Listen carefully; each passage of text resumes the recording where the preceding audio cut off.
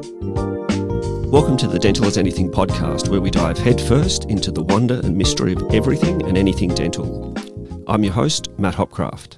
Welcome back to another episode of Dental as Anything. This week, we're talking about modern caries management and evidence-based practice. And to do this, I'm talking with Dr. Tim Keys, a paediatric dentist based on the Sunshine Coast in Queensland. Tim grew up in Brisbane. He completed his undergraduate dentistry training at the University of Queensland, and then he worked for the Royal Australian Air Force as a dental officer. Following a stint in private practice, Tim then moved to Melbourne to do his postgraduate training as a paediatric dentist, and he graduated in 2018. He now works mostly as a private specialist, but he also works as a consultant to Queensland Health. Tim, it's really great to have you on Dental as Anything. Thanks, Matt. Very happy to be here. So look, this episode was sparked by a post on a dental social media forum that generated a bit of heat, and you kind of just waded in, boots and all, with a take that I think a few people thought was probably a little bit controversial, or perhaps even that you were just kind of plain wrong. But I found myself siding with your view, and I thought it'd be really interesting and worthwhile to delve into that a little bit more. Now, rather than kind of go into the specifics of the actual case, which is obviously a bit challenging for us to do on a podcast, if we just describe the general kind of nature of it, because it's the general principles, I think, that are important rather than a specific case. We were presented with a single radiograph, a clinical photo, two teeth, one that had a restoration and one that may or may not have had caries. And it wasn't really apparent on the radiograph whether that was the case or not, certainly on the clinical photo maybe. And the question that was posed was, should we replace the restoration and should we restore the adjacent tooth? And a lot of people who responded said, yes, we should definitely do both of those. But you had a different view. What was that different view, and why did you have that different view? So, Matt, my view regarding that was that based on the information provided, we couldn't actually make an informed decision whether or not any of those teeth would actually benefit from restorative intervention. And I have to say, I feel like the post was initially set up as in it was a practice owner, I believe, asking regarding one of their recent associates who was a new grad who was told that their demonstrators said that they wouldn't intervene on that.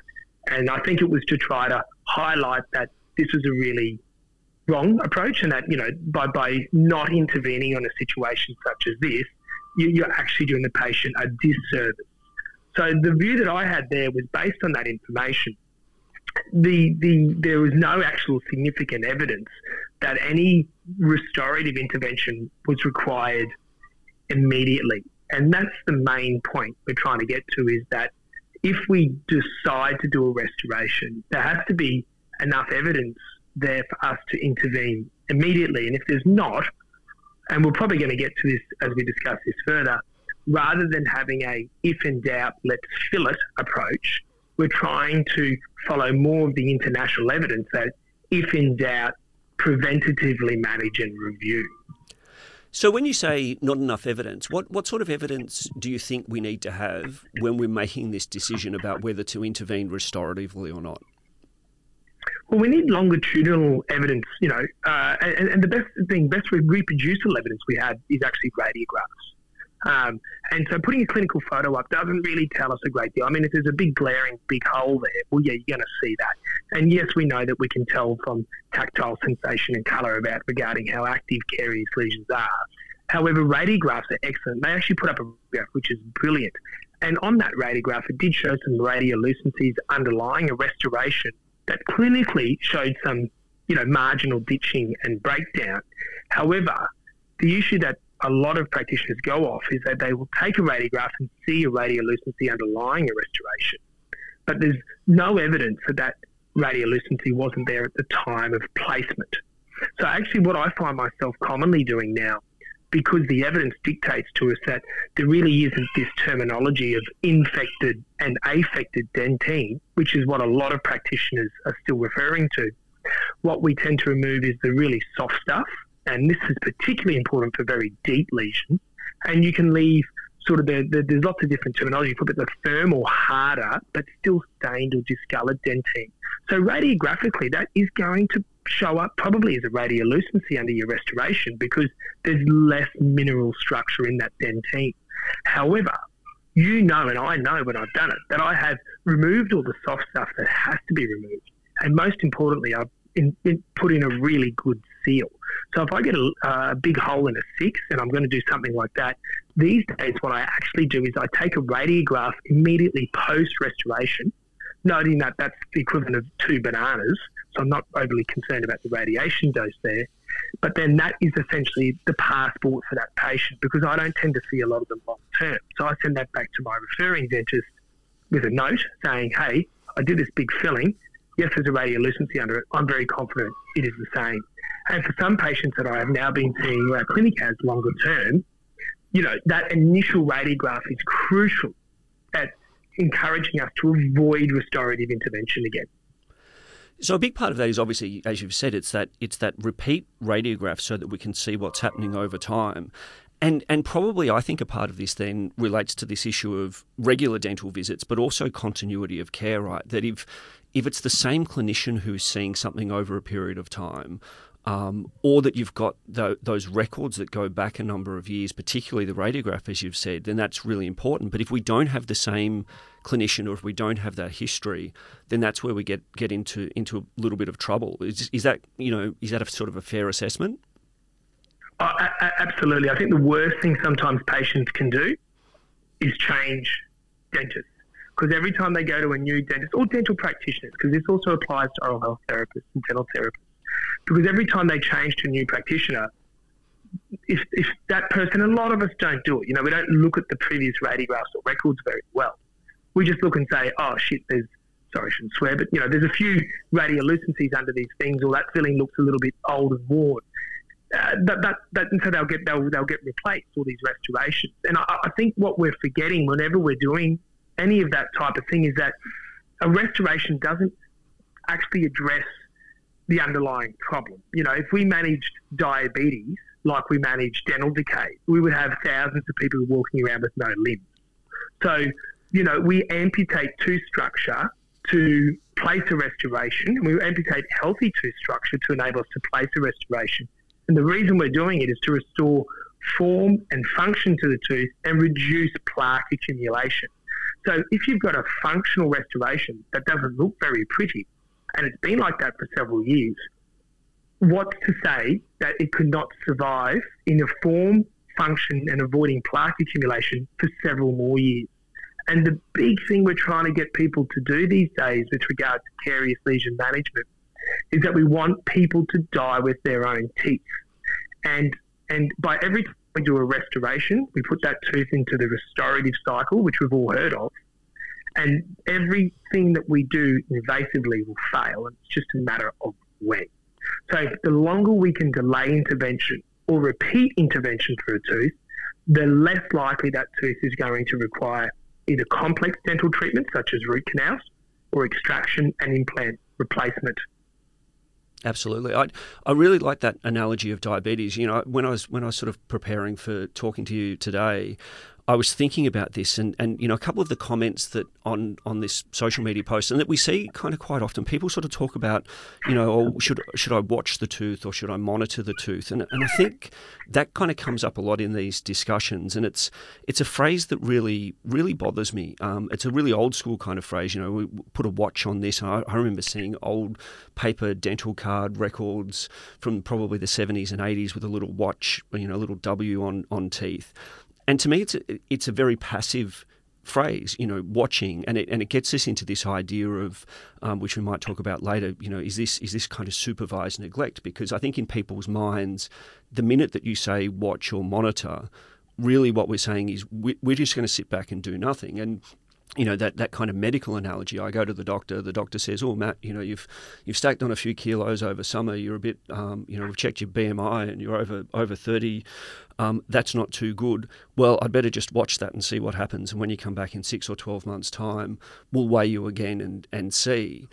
That's not what the doctor's going to do. They're going to actively intervene. They're going to look at the cause of the problem, and they're going to work with me to try and reduce that cause. And that's really then what we're talking about with these sort of lesions, isn't it? Not that we're just going to passively watch it, that we're going to actively intervene, and that active intervention isn't a restoration. It's active preventive intervention. And that's kind of really then what we're trying to focus on. Otherwise, we'd have doctors just cutting things off left, right and centre as we seem to do in dentistry. Absolutely. And that's exactly what we're trying to say. Well, I'm not saying, change the mindset from if in doubt, fill to if in doubt, do nothing.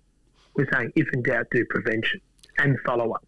And I completely agree with you in what you're saying there. Yeah. Yeah, I think that's the bit that we're sort of missing, and it seems, and I mean, probably remiss of me to not mention this in the intro and in your kind of bio, but your research while you were doing your postgraduate training was actually in this area of caries management, understanding caries management of primary and secondary teeth or permanent dentition. And so you've got a really good handle on the evidence, but to me it seems like there's this disconnect between what the evidence kind of really clearly tells us, that we can prevent caries from progressing further, we can arrest it, and that we don't always need to intervene restoratively early, and what people are actually doing out in practice. Why do you think there's such that disconnect between evidence and practice actually exists? Because academics don't live in the real world, right, Matt? That's funny, because I kind of feel like I live in the real world most of the time, but maybe. Well, there's this mindset that, and I did allude to this a little bit on the post. So my research, as you said, was on caries lesion management in primary and permanent teeth. And it was the first time it had been done in Australia. And some of these surveys have been done for quite some time in other countries, particularly Scandinavian countries. And I'm really keen to do it again, but I just had a third child, so I'm a bit time poor at the moment. So because I'd love to see if there's been a change, because we did this back in 2016. So, but essentially what we're asking is, when would dental practitioners, including therapists, restoratively intervene on a tooth? And we've got a pretty good response rate. We've got about nearly 900 dentists that participated, and about 250 oral health therapists and dental therapists, which is a pretty reasonable survey return these days. And we found on that we are generally highly interventive practitioners here in Australia. We're the 5th most invasive country in the world. We don't have a trend for us, but because we don't have a previous survey such as what we've done, which is why I'd love to see, if we did it again, what's that trending like. And what I found really surprising about all that was we expected new graduates with more up-to-date knowledge of caries lesion management and dental caries management. 2 different issues there, and they're commonly confused. But we thought that new grads would be less invasive. And what we found that was actually older practitioners, particularly ones closer to retirement, were actually far less invasive than new practitioners. And so you're right. I do think the universities have a fair bit to answer for on their education of dental caries and caries lesion management. And that's because the way in which we teach dentistry is we predominantly focus on surgical skills. The only real difference to that would be oral medicine as a subject, which is more physician skills. So we spend all this time practicing drilling teeth. And look, that's important.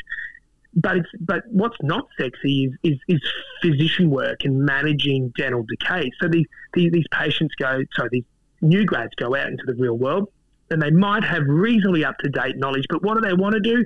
They don't want to go and put fluoride and educate patients. They want to drill teeth. Particularly now, I'm finding as they're getting less exposure to real patients throughout their training.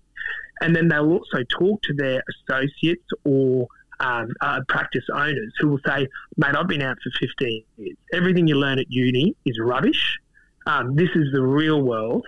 And these type of things, you wouldn't sit on them. Because I remember I saw a case 3 years back where it had a sealant on it and the tooth needed a bloody root canal.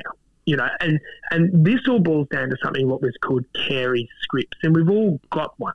And what it is how we manage decay. And commonly what happens is we view the consequences of not acting as worse than acting invasively. And by that I mean most practitioners, and I reckon it'll be well over 50% of the majority, wouldn't feel that bad if they drilled a tooth that actually didn't need a filling. They drilled it and thought, that looks a bit funny, there's a bit of a shadow there, I'll pick a drill up and drill it. No, there actually wasn't any decay into dentine. I'll put a filling in, that's all cool. They might tell the patient, hey, lucky we got that early. That's why it's not very big.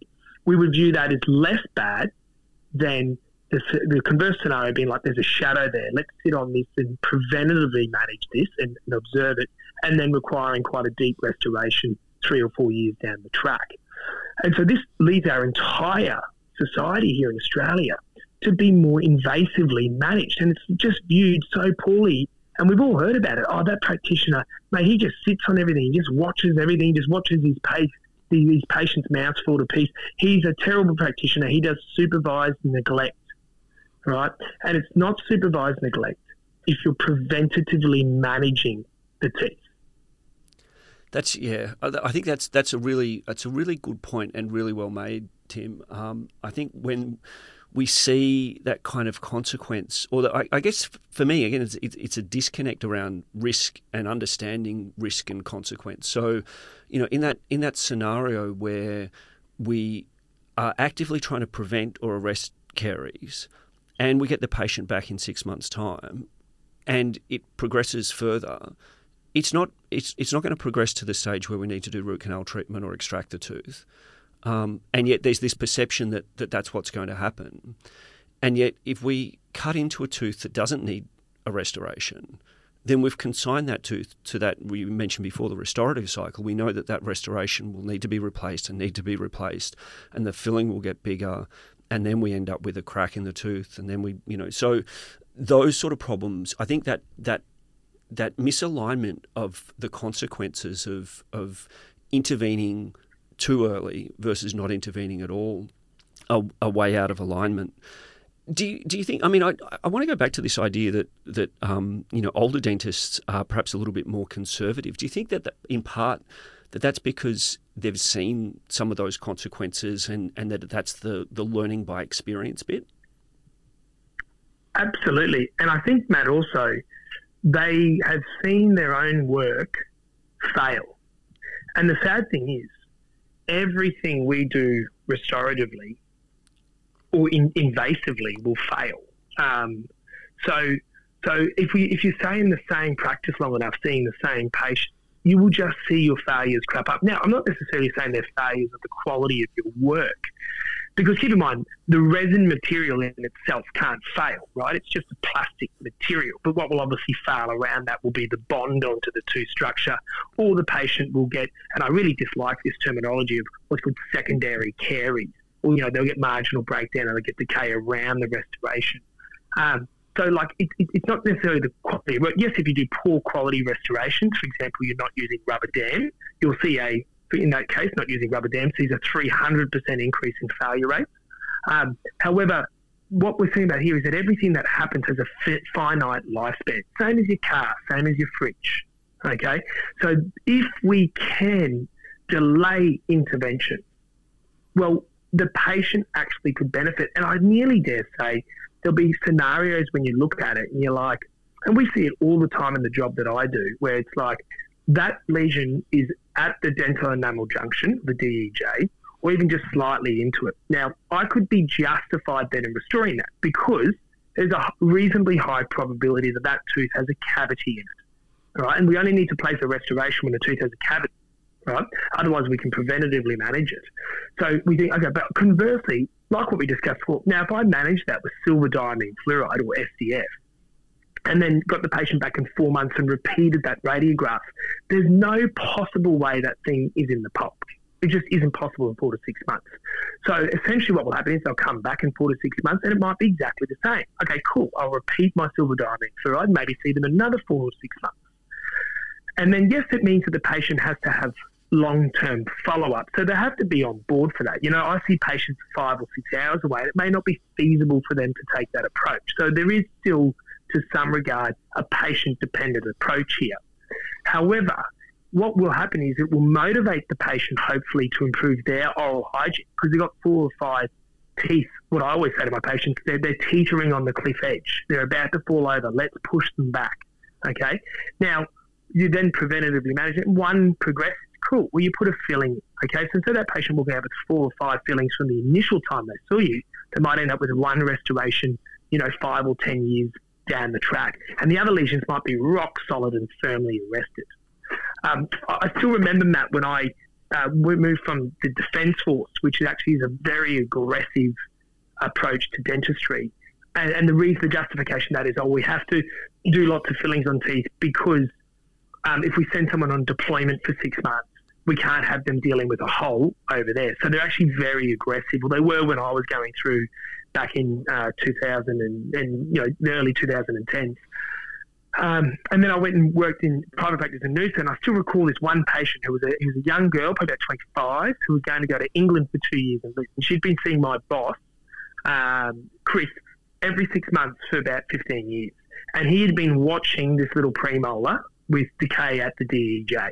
And I still recall, it's one of my biggest regrets ever, I thought, hey, you're going away to England for the next couple of years.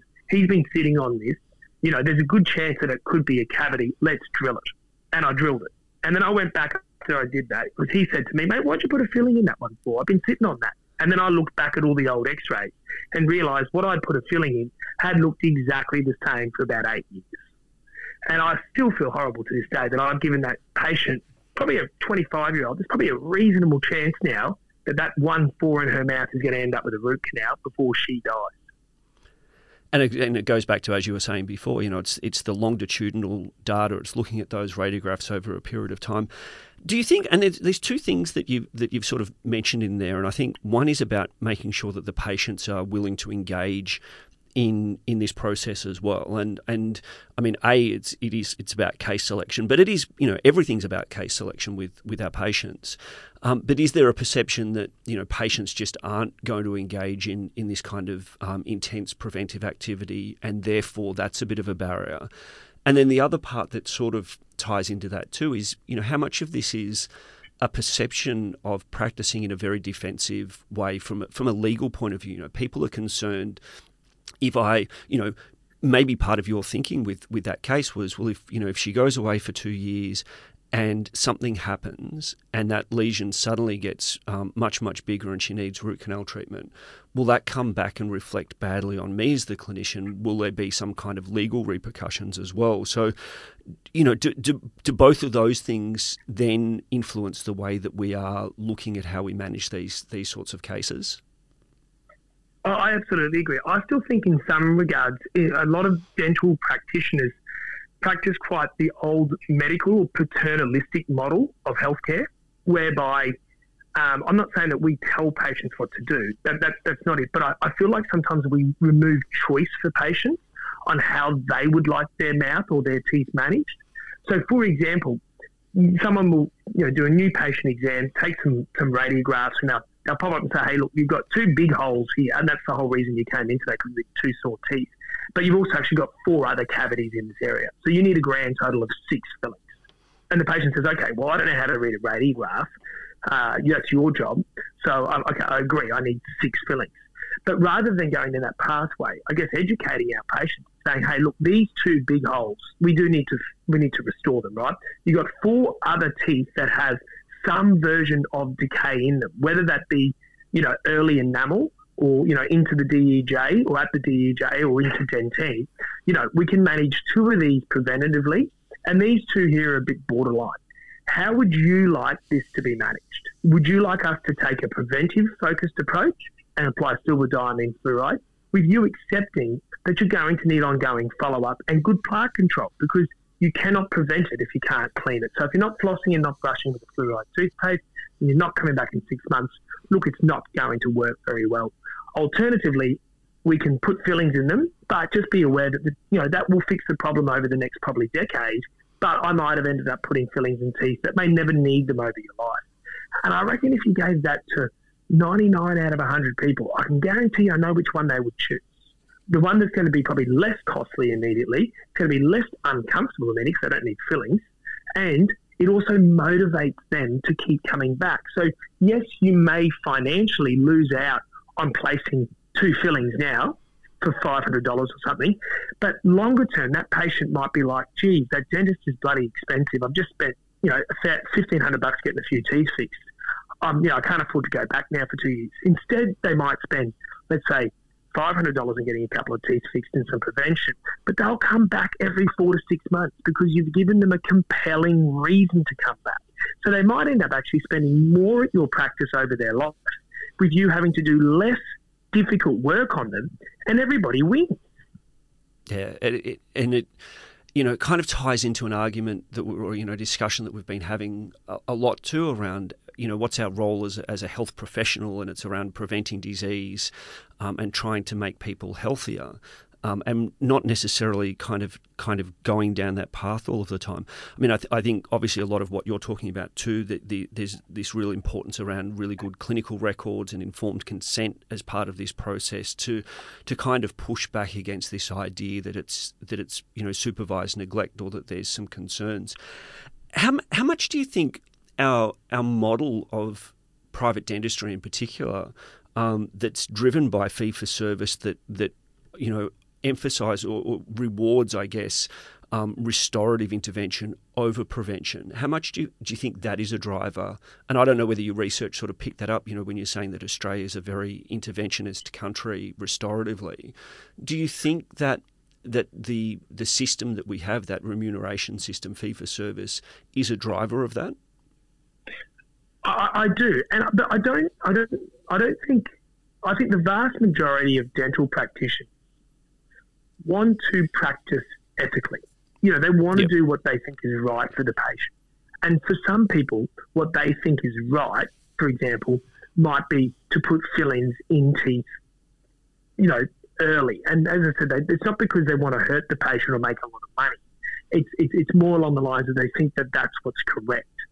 But our system, I think, contributes majorly to that problem, because you're spot on. Like, the remuneration for preventive care is really, really poor. Like, for example, the Child Dental Benefit Scheme will give you $260 to put a stainless steel crown on a tooth, which can take you, or you do a hall crown, it's about nearly $200, which will take you about 3 minutes to put on.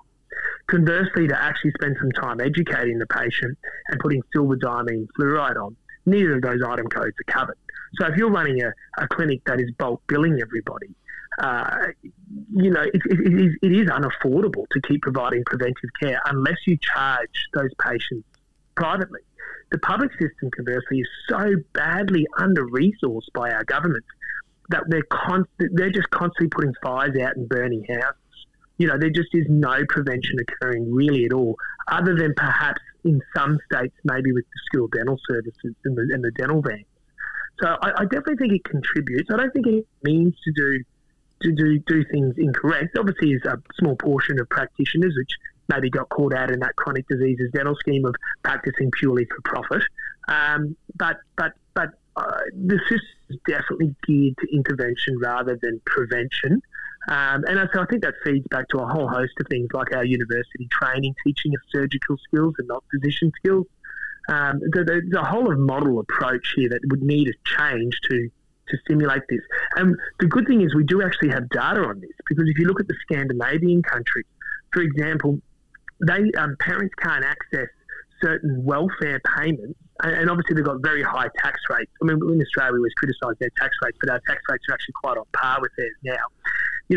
They've got quite high tax rates, but the conversation is they've got very good public health services as well. So all children have to go to see a dental practitioner. If they don't, the parents can incur a welfare cost. They might lose some family tax benefits, for example.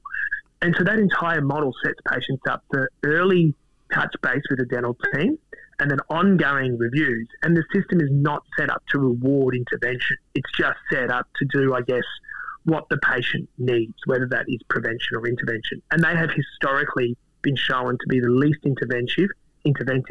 They've got long-term follow-up data. About every 5 years they run this survey. To put it in perspective, in 2016, I believe we were about as interventive as Scandinavian dentists were in the early 2000s. So we're roughly 15 years behind where other countries are. Wow, that's quite sobering.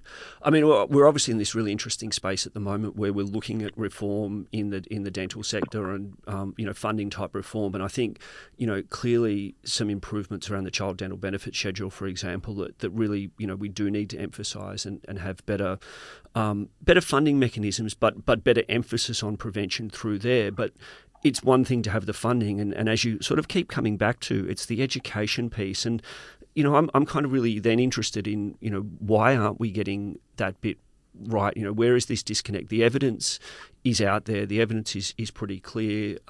Clearly we need to pick up our game in dental schools a little bit more. But, is there a role for CPD? Is mandatory CPD not kind of meeting the need here where, as practitioners, we're supposed to be self-reflective. We're supposed to look at the evidence. We're supposed to look at the gaps that we might have and work on trying to improve our practice as the evidence base constantly changes. And clearly we know more now about how to manage caries than we did, 30 years ago when I graduated, or 50 years ago, or 100 years ago.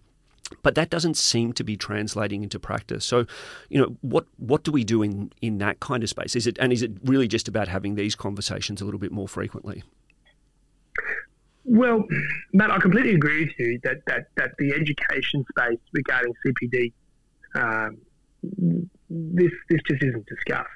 Like, I constantly, I've seen it in many places before.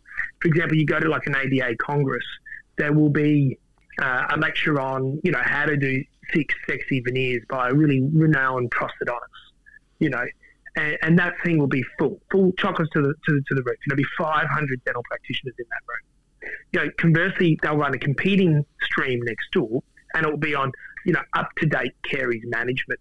And that thing, there'll be crickets in there. There'll probably be 50 or 60 people that will be attending that, and they'll be going into it thinking this is going to be a yawn fest. I've got to wonder, but how many of those 500 practitioners that are going to attend that veneer are actually commonly doing veneers on patients? They might go by and think, okay, cool, I reckon I'm going to start giving this a crack and doing a few more veneers. Conversely, how much do dental practitioners manage carious lesions? And we do it all day, every day.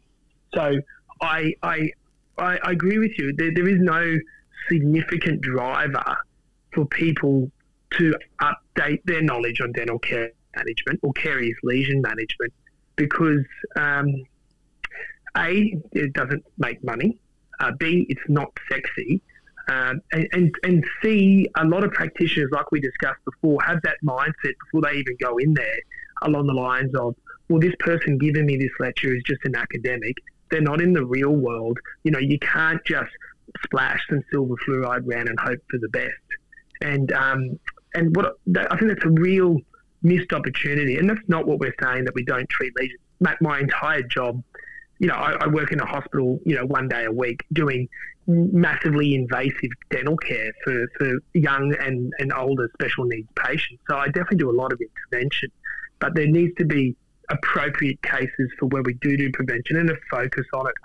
So how could you fix it? To be honest with you, I despise more regulation and red tape just generally across, but I don't think the mandatory 20 hours of CPD has fixed this problem. And so you wonder, like, is there a requirement that, like there is, that you can do a component that's scientific and you can do a component that's non-scientific?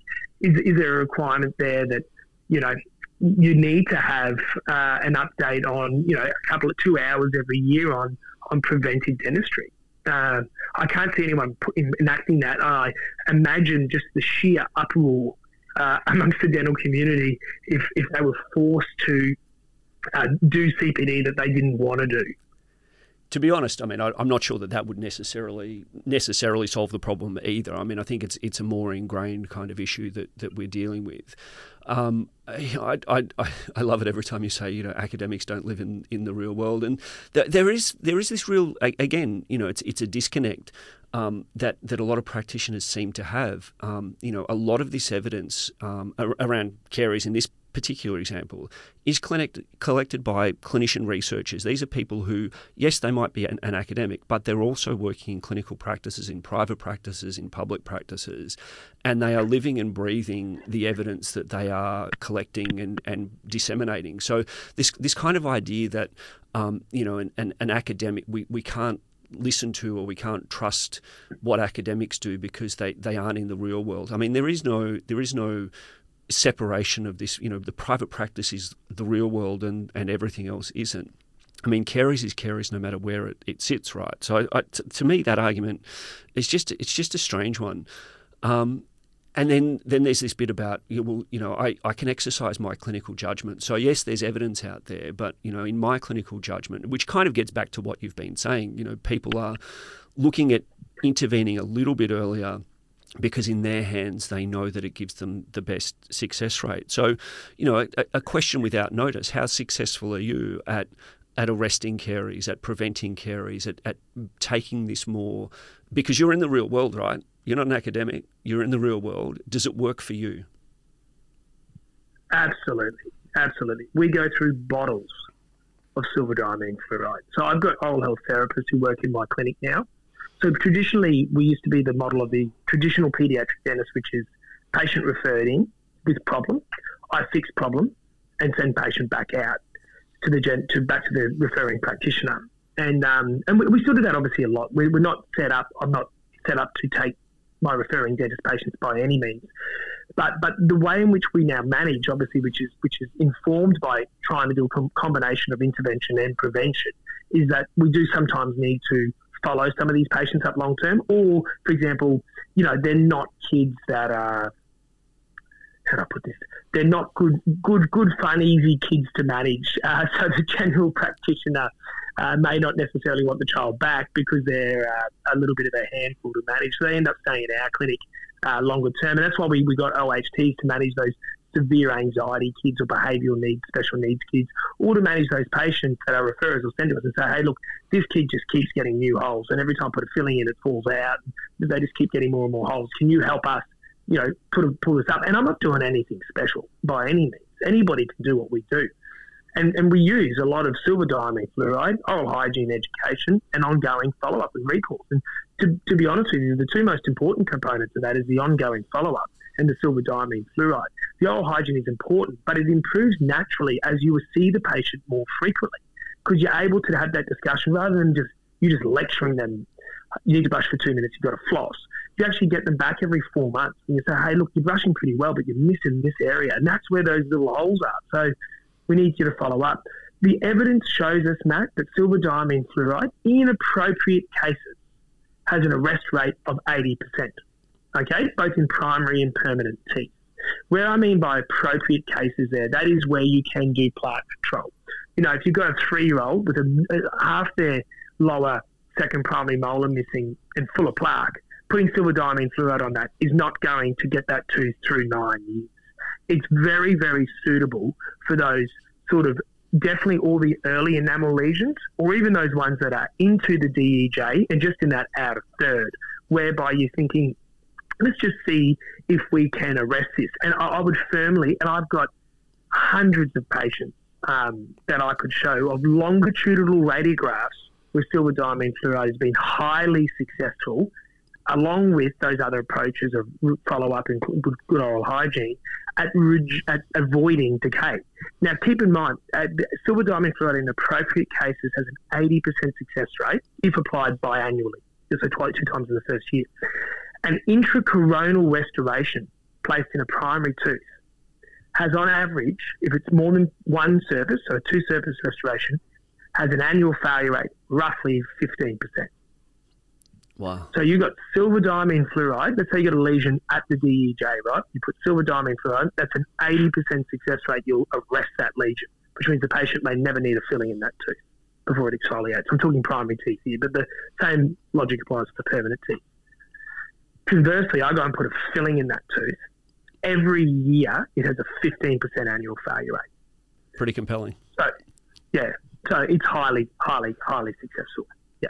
Tim, I think this has been really, really valuable in kind of covering some of the really important issues around modern caries management. For me, I think the key takeaway message is the continuity of care is really important, and in aiding that clinical decision-making process, having that time series of radiographs and clinical photos and the patient record. And if you don't have that, if it's a new patient to your practice, then getting those records from the previous practice. And if it's in your practice, making sure that you go back and look at the patient record and looking through that history. And then sort of really trying to get down into this understanding of what the risk factors are for this particular patient and how amenable that patient might be to addressing some of those risk factors. And then thinking really, what's the worst case scenario if we try and be really aggressive with our prevention and with our efforts to arrest this caries lesion, and it doesn't work and the patient comes back in 6 months, then we kind of really haven't lost anything, because that lesion's not going to progress anyway. And so, this is really the way that we should be thinking about managing these caries lesions. Would you say that's a fair kind of assessment? Absolutely. And so, Matt, we run courses a couple of times every year. I lecture quite a lot on preventive dentistry, just to, more local communities and things. And I always get people, mostly that don't want to put their hand up and ask, but they always come up after me and say, mate, what happens if I just do what you did, which is, repair the restoration or do prevention on it, and the patient comes back in a year's time and they need a root canal and they're really annoyed at me or upset at me. And I say to each one of them, I will come to court and represent you for free, because you haven't just ignored the lesion. You haven't misdiagnosed it. You did diagnose it as an issue, right? You documented it. You took preventative approaches, which was the appropriate treatment for that tooth at that time. Now, the fact that the patient didn't get the follow-up or the patient didn't clean their teeth well is not actually something that you've done wrong, because you haven't performed supervised neglect. You haven't neglected this problem. You actually addressed it in an evidence-based way, and it didn't work. That's okay, because that also feeds back to the patient. So you will be defensible every single day of the week. Conversely, if you just take your radiographs and say everything looks sweet, see the patient in 12 months, and then they turn up with a big hole that was actually there in the radiographs, well, that's a problem. But you're not doing that. So really just, looking at what that evidence tells us and following what the evidence-based guidelines are really there telling us to do. And Matt, I wanted to just get back just quickly. I know how I said, I keep saying, obviously, satirically about this academics don't live in the real world. The reason obviously I say that is because I actually despise that saying, because, everybody, most practitioners, you go to their websites or something, right? Now, they'll list all the courses that they've done and all the evidence-based dentistry that they're practicing, right? And who are they relying on to provide that evidence to them? And it's academics. And it is not a sexy job. Like, it is not fun. And as you said, there's not that many pure academics anymore, because it's not a fun job. Financially, there's better ways to make money. And so a lot of our evidence comes from dual practitioners, those who are living in the real world and practicing actual dentistry, and also providing academic work. So this dismissive tone that we give to academics, you're actually dismissing evidence-based dentistry. You're sort of practicing, Stone Age, dentistry if you're just ignoring this evidence base. And I commonly get it. We talk about restorative materials that are appropriate for primary teeth. One that's not appropriate is glass ionomer cement for multi-surface restorations. And, we've done education posts on this before, and I've had my ass torn out of me by other general dentists saying that, no, look, in my experience or anecdotally, this works well in my hands and has always worked well in my hands. But that's not evidence-based practice, and that's what we have to keep coming back to, and what the CPD issue was meant to address. But like what we just discussed before, I don't think it is. So I actually take my hat off to all the academics that, like yourself, Matt, that have pumped out all this good quality stuff, because, I just did a survey. I didn't actually really contribute anything to the academic base. All I did was just get a current status of where Australian dentists are at. And so I think we do need to have a lot more respect for evidence-based dentistry, and we've got to have a lot more respect for our academics, and hopefully get more people engaged in the process of academics in dentistry as well. But that's a whole other separate issue.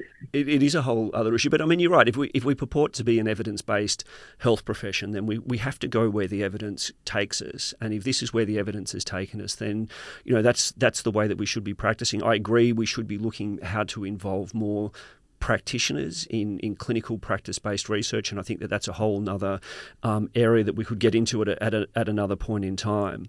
And you're right, that if we're just solely relying on clinical judgment, then we're going to continue to have the variability that we see out there that isn't putting the patient's best interests at heart. Tim, this is, as always, it's been a really fun and eye-opening discussion. So thanks for joining us, and hopefully we can get you back on again sometime soon, and we can talk more about, other things that are important in the way that we manage dental care in this country. Absolutely, Matt. As always, a pleasure to talk to you, and I think it's great that this topic has sparked a bit more conversation. I hope that everybody that was listening, got something out of it. Fantastic. Well, that's all we have time for this episode. Thanks for listening to Dental as Anything. Till next time.